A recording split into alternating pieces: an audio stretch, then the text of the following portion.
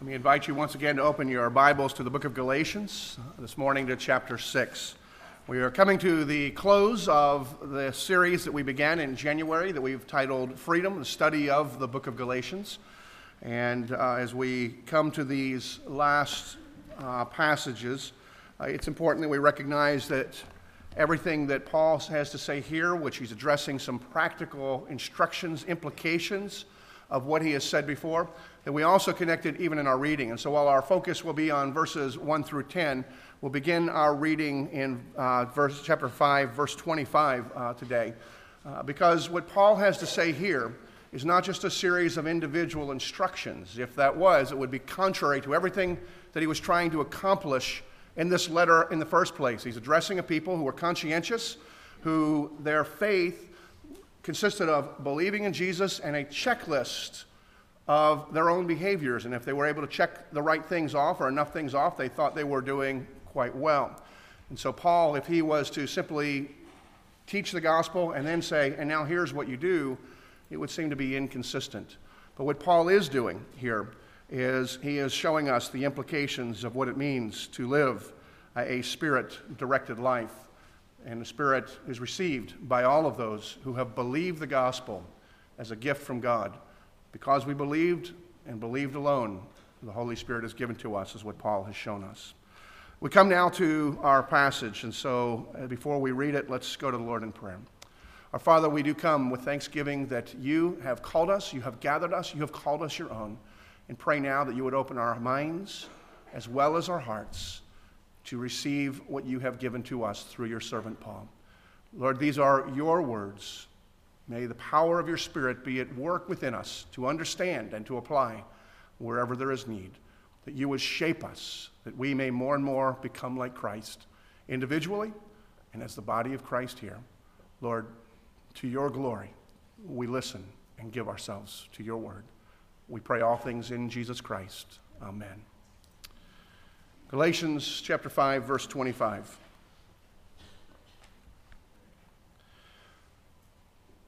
If we live by the Spirit, let us also walk by the Spirit.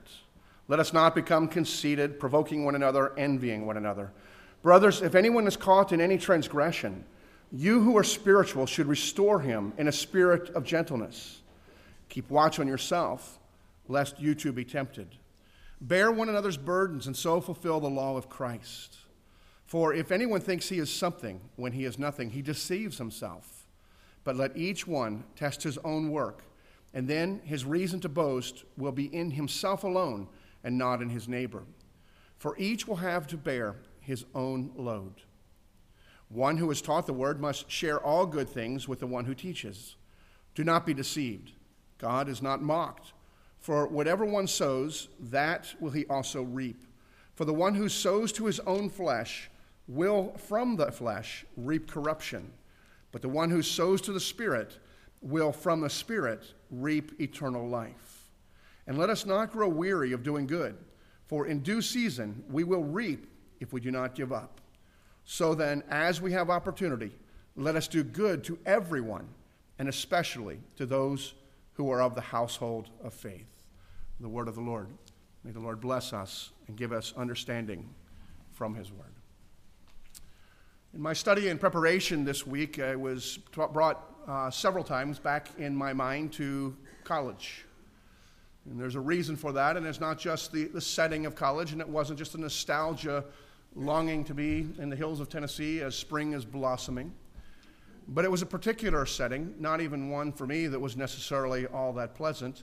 It's in the classroom whenever I had to take an essay exam, which I had to take several of those.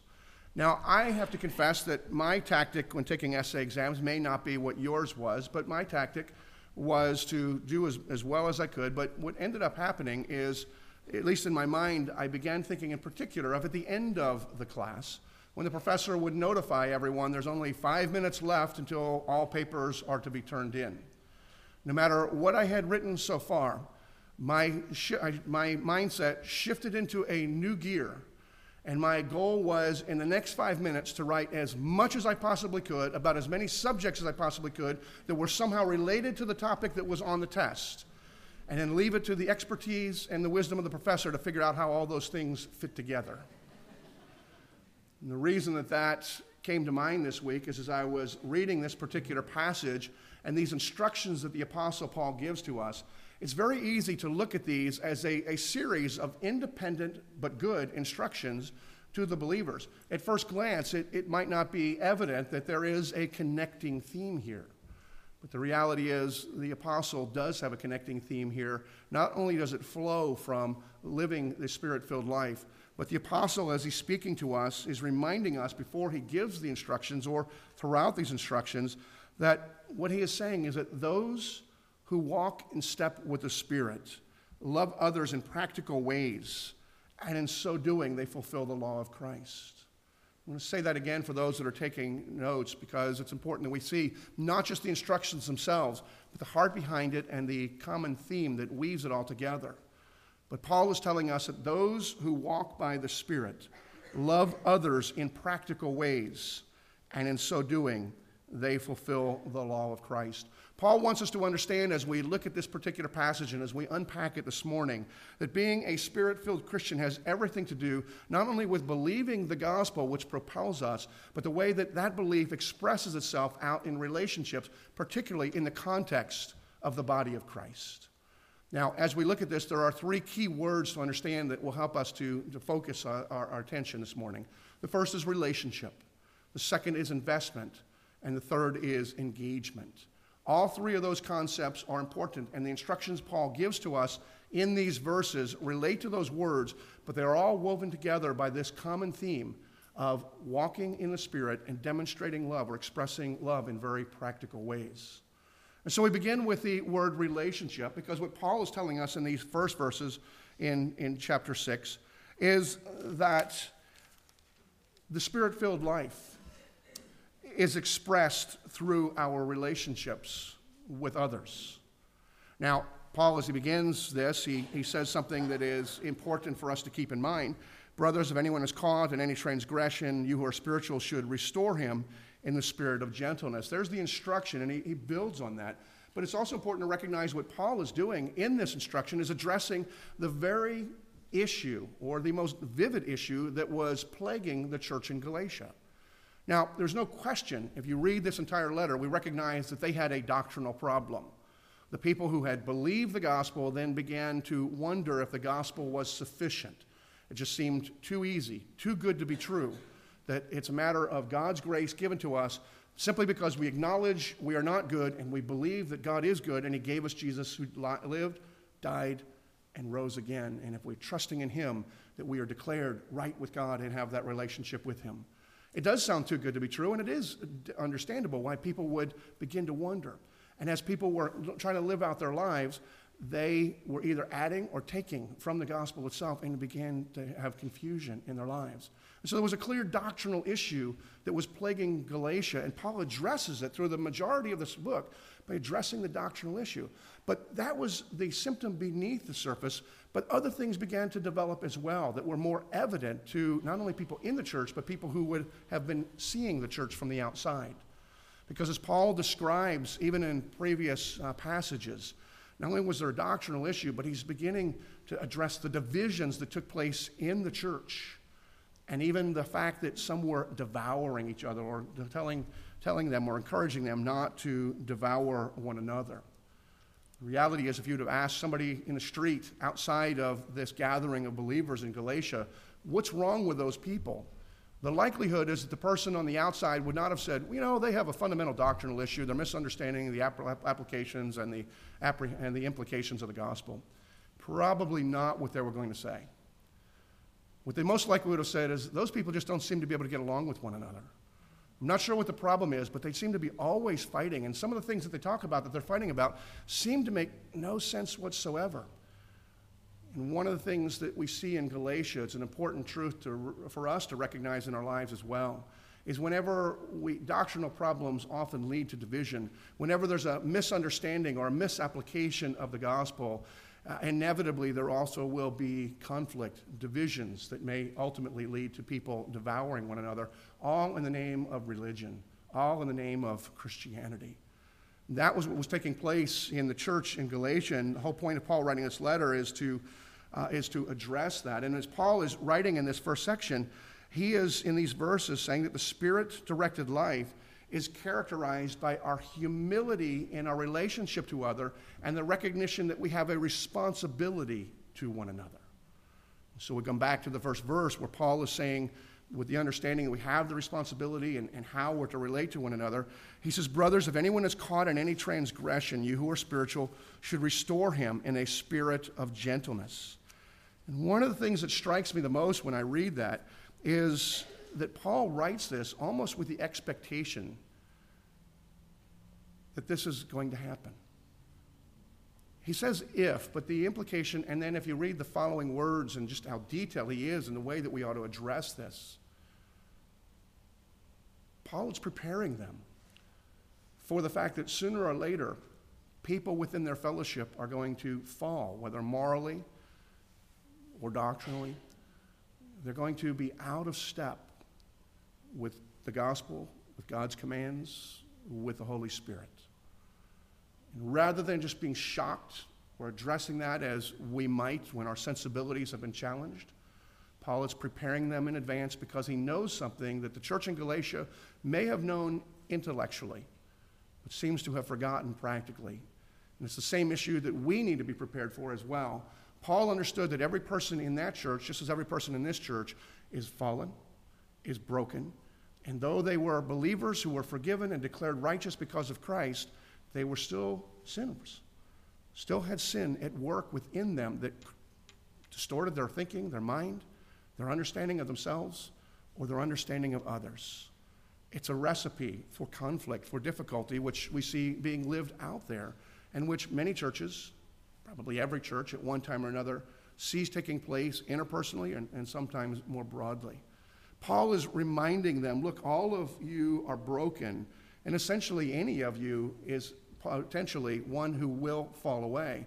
But all of you are responsible, even for the ones who are falling away. So if you see somebody who is caught in sin, you have a responsibility to restore them. The word caught is interesting as well.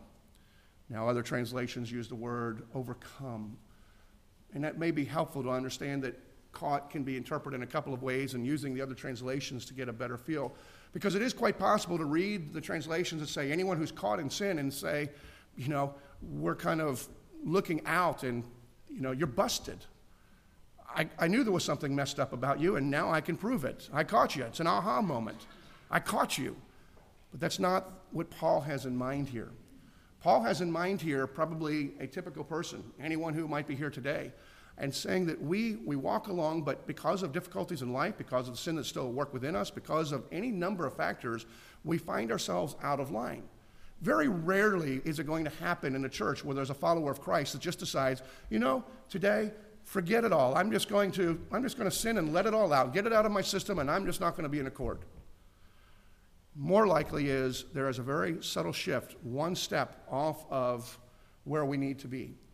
And then over time, that misdirection becomes evident. And somewhere along the line, the person themselves may realize, I'm out of a line, or somebody who knows the person points out, you don't seem to be walking in the same way, living in the same way, or having the same attitude as you've had before. But we realize that the person has been sort of caught. It's the imagery here is somebody who may be walking through the woods and steps into a snare or a bear trap, something that just captures them that is a surprise to them. It's not that the stepping itself is the sin, but it is, they just weren't aware, and neither was anybody else. It's just this aha moment that occurs either to the person or to the persons who are recognizing it. It's something that just keeps up with us. And Paul's instruction to those who are in the body of Christ, who are aware that somebody has strayed, erred, wandered, is that you who are spiritual have a responsibility to restore them, but to do so gently. Now the question is, who are you that are spiritual? And that's been discussed and debated by different scholars. There are some scholars that have said that Paul's using sarcasm here. The Galatians thought that they had because of their faith and now because of their behavior had become super elite and spiritual. And I don't really think that's consistent with the tone of Paul's letter, particularly as he's moving toward the end. I think Paul has more in mind the reality of what he's taught before. That you who are spiritual is you who have the Spirit. And who is it that has the Spirit? It's anyone who has believed the gospel of Jesus Christ. That while we are broken, God is good and sent his Son to die for us. And that through his brokenness, his broken body, and his blood shed, we find forgiveness and grace that not only forgives, but grace that empowers to live in fellowship in accordance with God's word. And as Paul is speaking to them, there also seems to be a level of maturity that he has in mind, because every believer has the Spirit. But as he talks about the instruction of restoring gently and the mindset that people need to have that cultivates that kind of gentleness, Paul is suggesting that there's a level of maturity that all of us should aspire to, all are able to attain, and all are should be exercising. So in short, if you are a Christian, if you are one who has the Holy Spirit, it is your responsibility to seek the restoration. That's the goal. The goal is not the confrontation. The goal is the restoration of the person who finds themselves trapped, snared, caught, whatever word, overcome with whatever sin that they are in.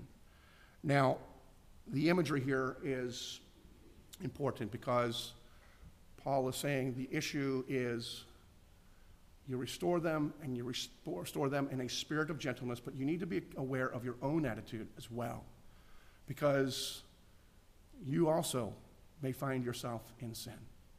And sometimes we read that and it's easy to assume that the sin that we're being warned about is whatever sin it is that we are preparing to address in the life of the other person. But I don't think that's necessarily the case. I don't think that the person who's struggling with a particular issue is necessarily contagious in that area. In fact, far more often, the opportunity will simply provoke or reveal another sin in our own lives.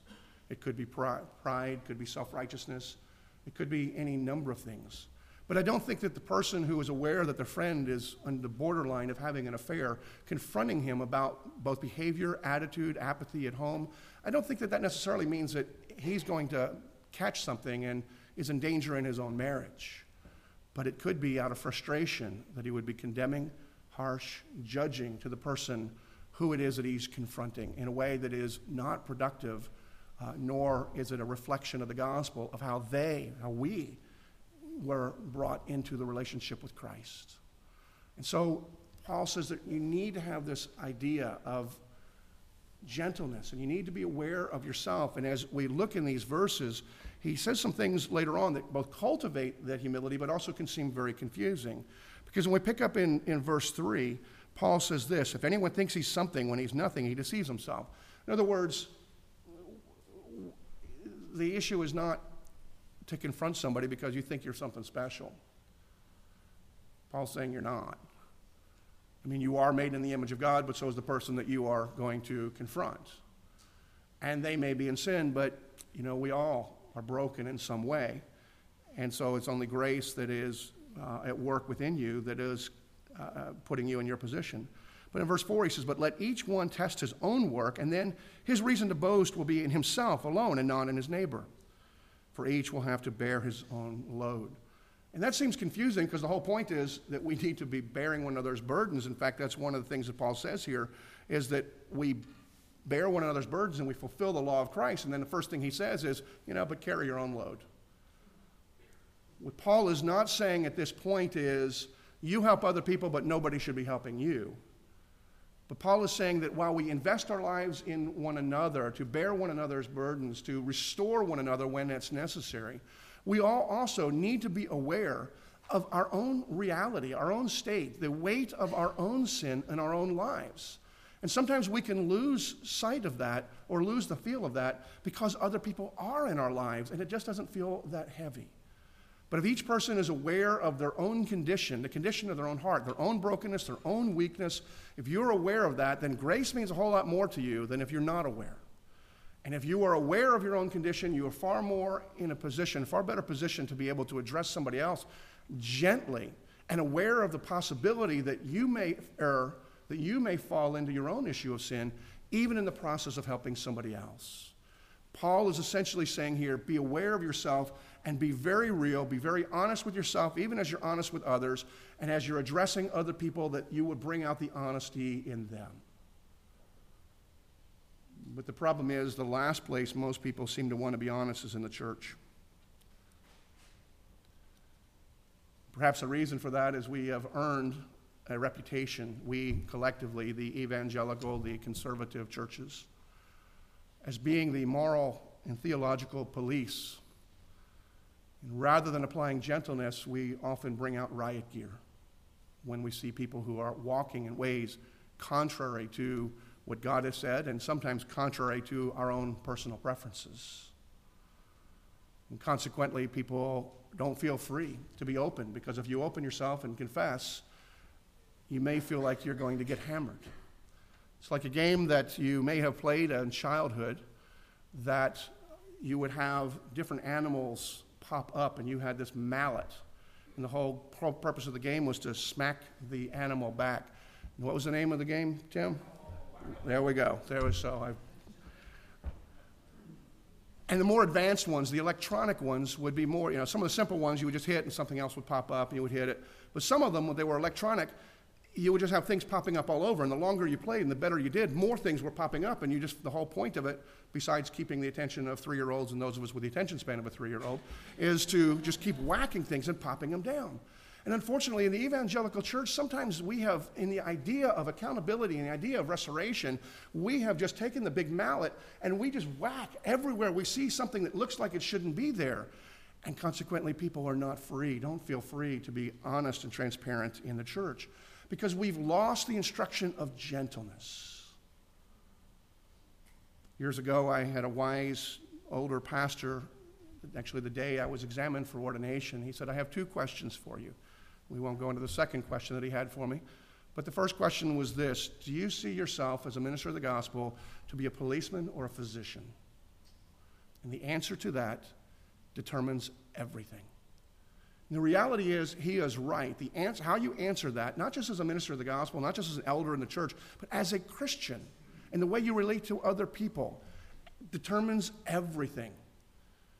If you are a policeman, you're looking for what is wrong, and it is appropriate to play whack-a-mole to some extent, because the police is supposed to restrain behavior that is detrimental to the whole. But a physician is concerned about the individual as well as the whole.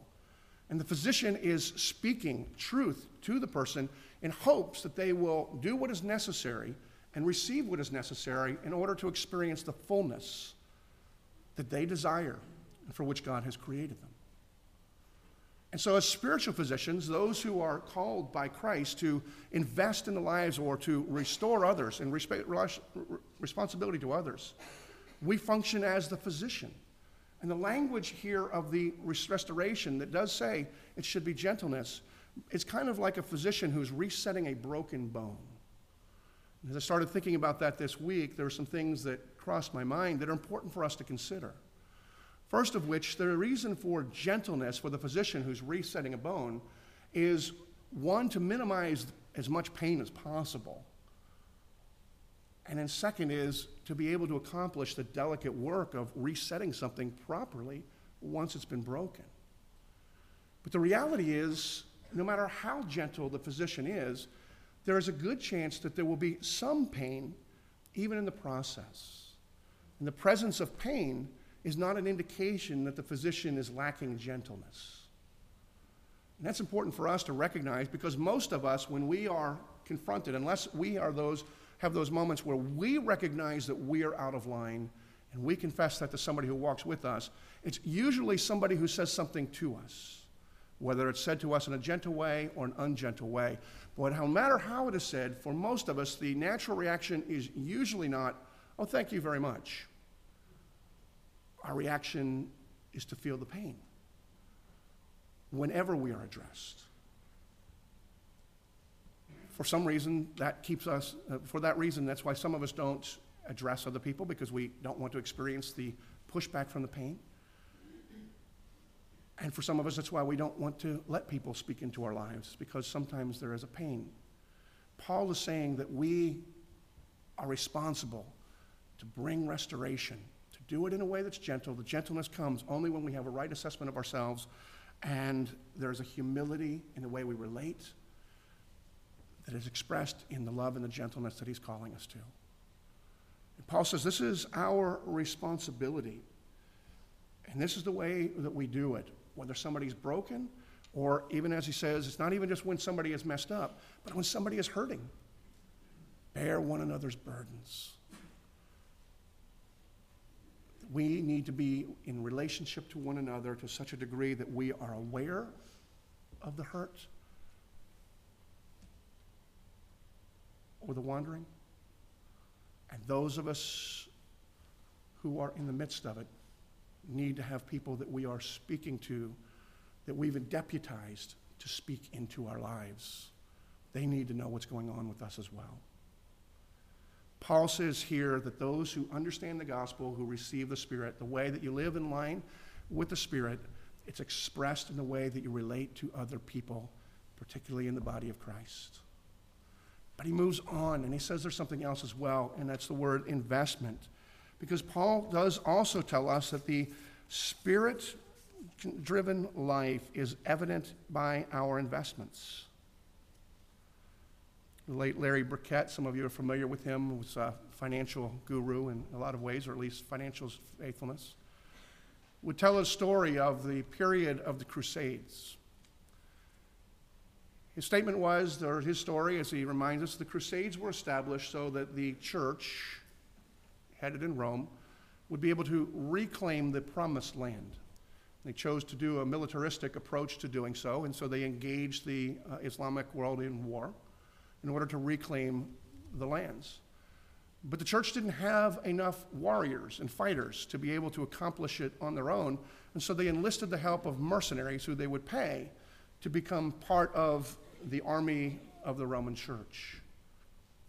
Understandably, some that were in the church had a problem with the idea of paying people that were not declaring themselves to be Christians at all, and so they decided that all the mercenaries should be willing to be baptized before they were able to fight with them and to be able to receive the payment they were promised.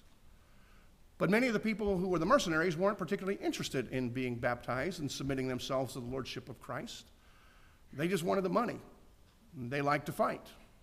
They didn't care if they agreed with your cause. You give them the money, they'll agree with your cause. And so as they discussed the issue, they came to a settlement or resolution that the mercenaries would be willing to be baptized, but only as far as their own hands.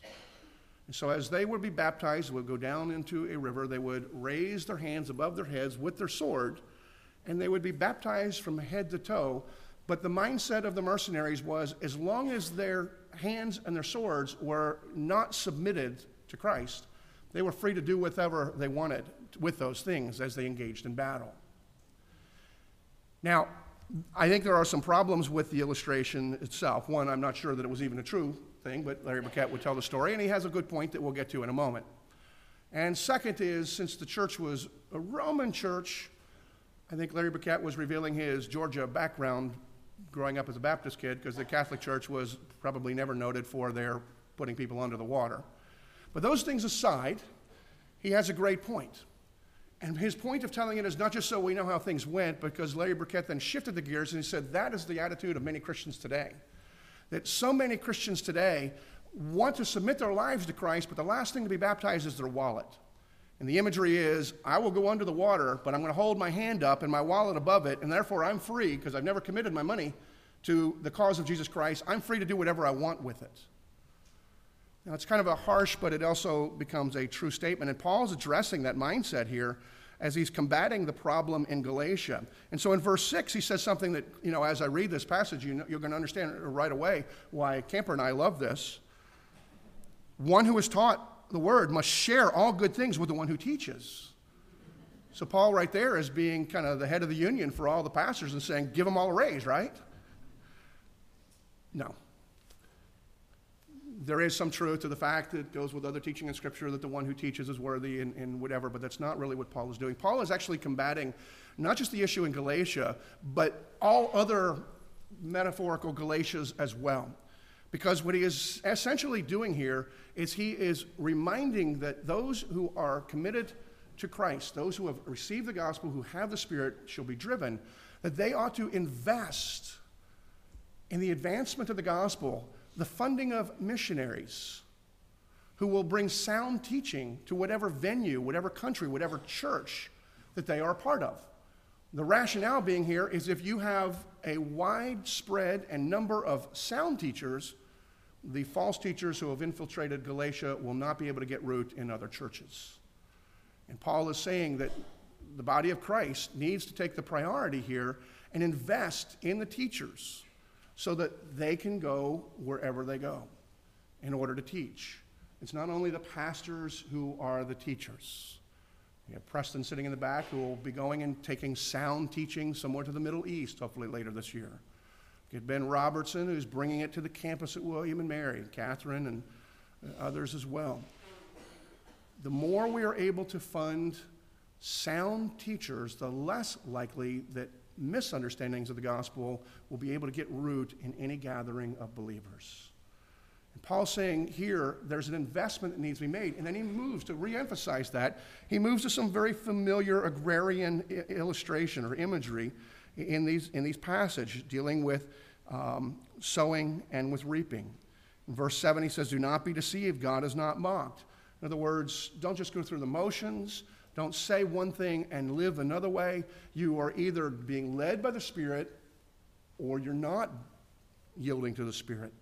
In verse 8, he gives the instruction, "For the one who sows to his own flesh will from the flesh reap corruption, but the one who sows to the Spirit will from the Spirit reap eternal life." So using the whole illustration of sowing and reaping, Paul makes it quite clear. You have an opportunity with the resources that God has blessed you with.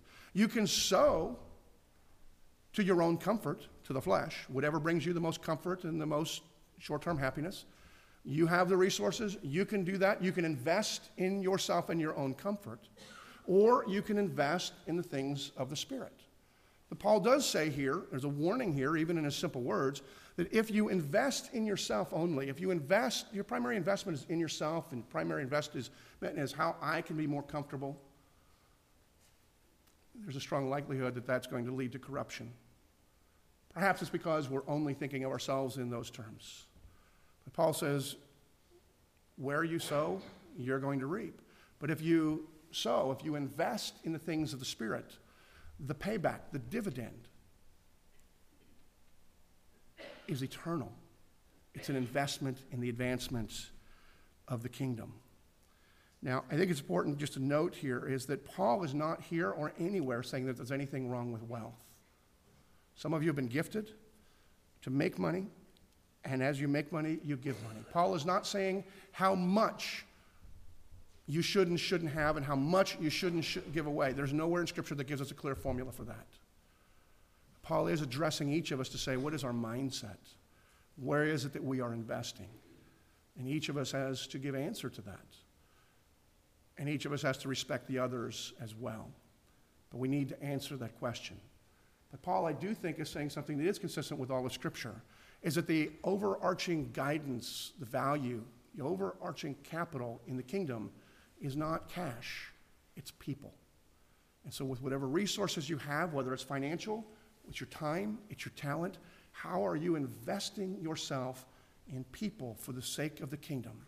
And Paul says, if you do that, if that's where you're sowing, you're going to see the dividends coming back that are eternal. They will not be taken away. They will continue to blossom and prosper for the sake of the kingdom of God. It's important for us to remember that.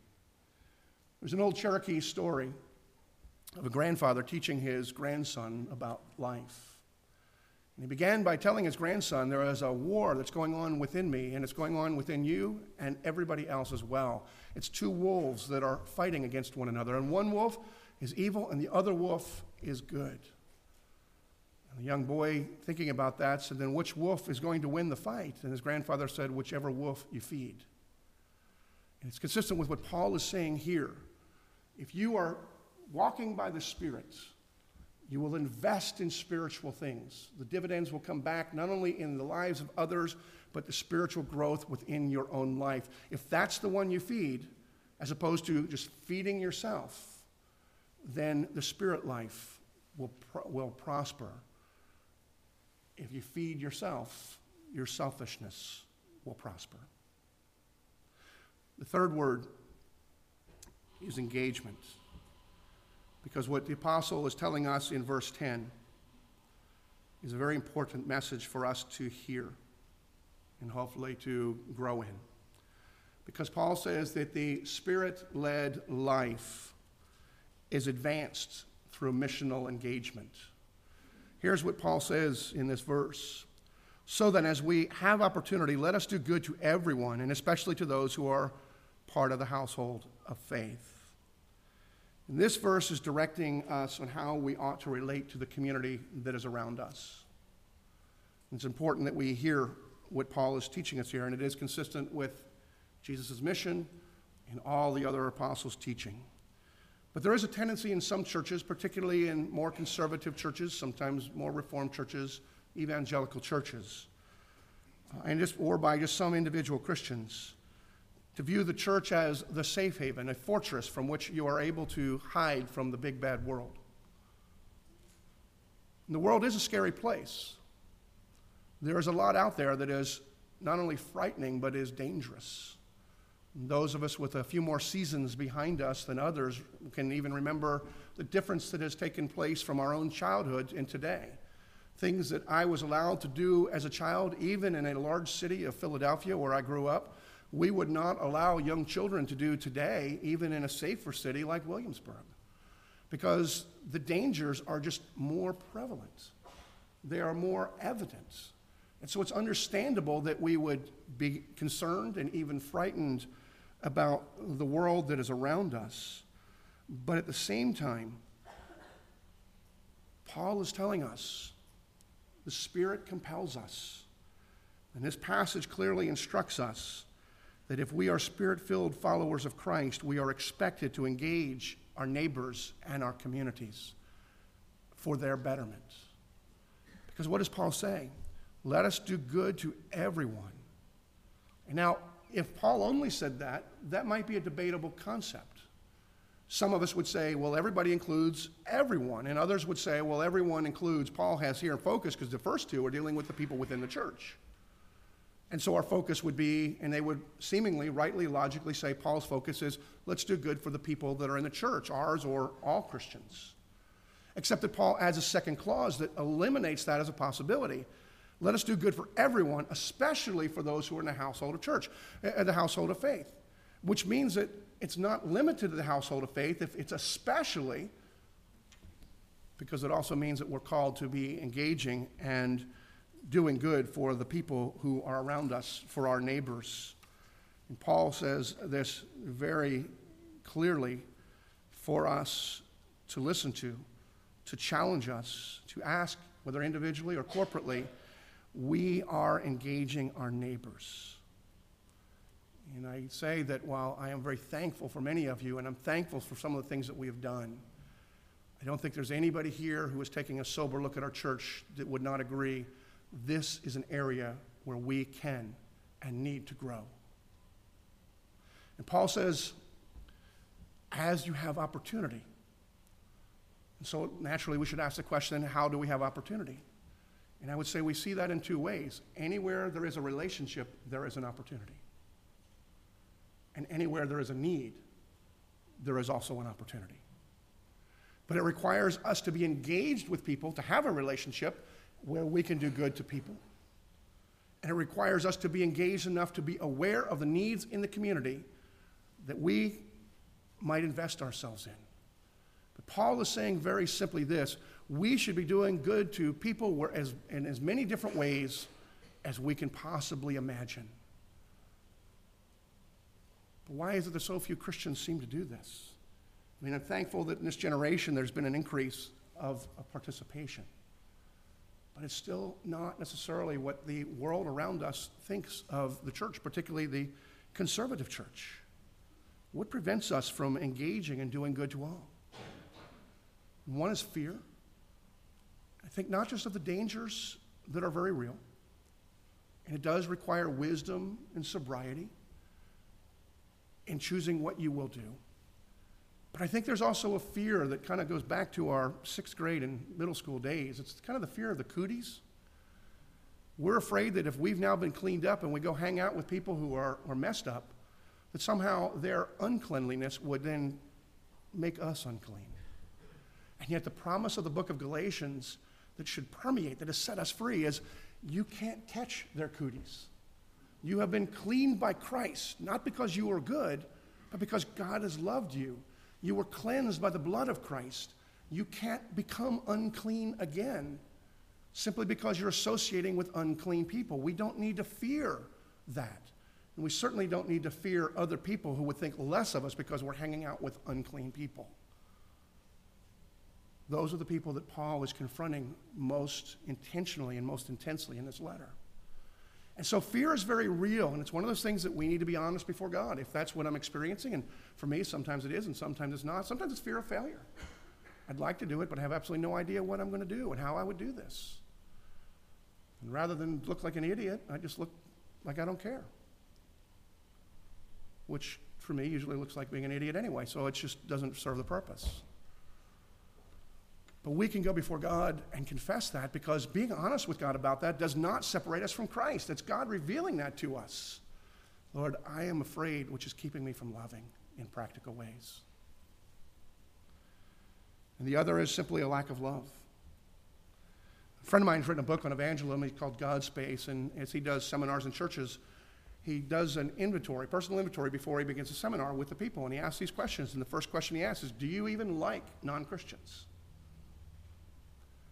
Now, most of us in the church would answer that, well, of course I do. But the reality is it's not always true. We answer that because we're supposed to love everybody, right? But let's get real. Some people get on my nerves. Some people in the church get on my nerves. Certain people outside the church will certainly get on my nerves. But because I'm free in Christ to acknowledge that to God, Lord, I do not love with the love that you have loved me. That's not a downer. That's a confession that brings joy to the Lord because he already knew it. And through that confession can lead to repentance, which leads to belief in what Christ has done. Seeing how we have been loved frees us to love as well. But we need to be asking ourselves, what is it that keeps us from engaging? And it may be fear, and it may be lack of love. It could be any number of things. But whatever it is, what Christ has done for us has set us free and can enable us not only to overcome, to be fruitful, but to grow spiritually as well. I'm going to wrap with this. If you look at the title of the message, it might have caused some of you to cringe. If I wasn't the one preaching it and writing it, it would have caused me to cringe. I called it a social gospel. And in our Reformed circles, that is not a nice thing to say.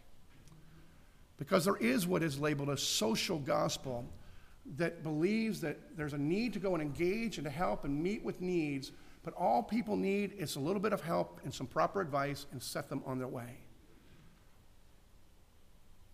But they offer no hope because all they do is polish people up on their road to hell because they don't recognize that they really are broken and cannot be fixed apart from Jesus Christ.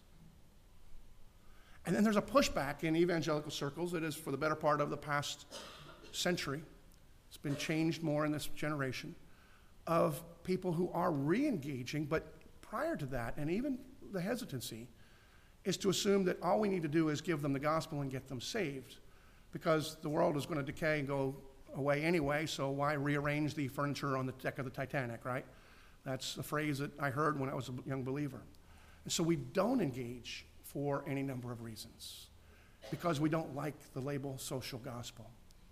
But if you look at what Paul is saying here, he is telling us very clearly there is a social component to the gospel, that the gospel frees us to relate to one another, and we have a responsibility for one another, and to do good for all, to live out in this world a reflection of what Christ has done for us, came to unbelieving, unclean people, gave himself for us that we might be set free and that we might get fixed up, not the other way around. And unfortunately, I believe that there are too many people in the evangelical church that are still listening to Glenn Beck, who a few years ago said, if your church uses the phrase social gospel, run very fast. But the Apostle Paul doesn't use the phrase, but he describes the concept in a way that I hope that we will grow in. And I believe we will, because I know your hearts. And as we've had opportunities that have been easy steps, we have done it. But Paul says there is a social component to the gospel. The way we relate to one another and the world around us, we're freed for this, we are empowered for this, and God will work through us in this. Let me pray. Father, I give thanks to you for the love that you've demonstrated to us in the person of Christ. Bless us that we may not only experience the joy of the freedom that we have, but that the freedom that we have would be contagious to one another and even to a world that is broken and dying. Lord, make us a people who are more like Christ, that love, speak truth in love, that restore in love and gentleness, that all of your people might praise your name. Lord, be at work in us, I pray, in the name of Christ.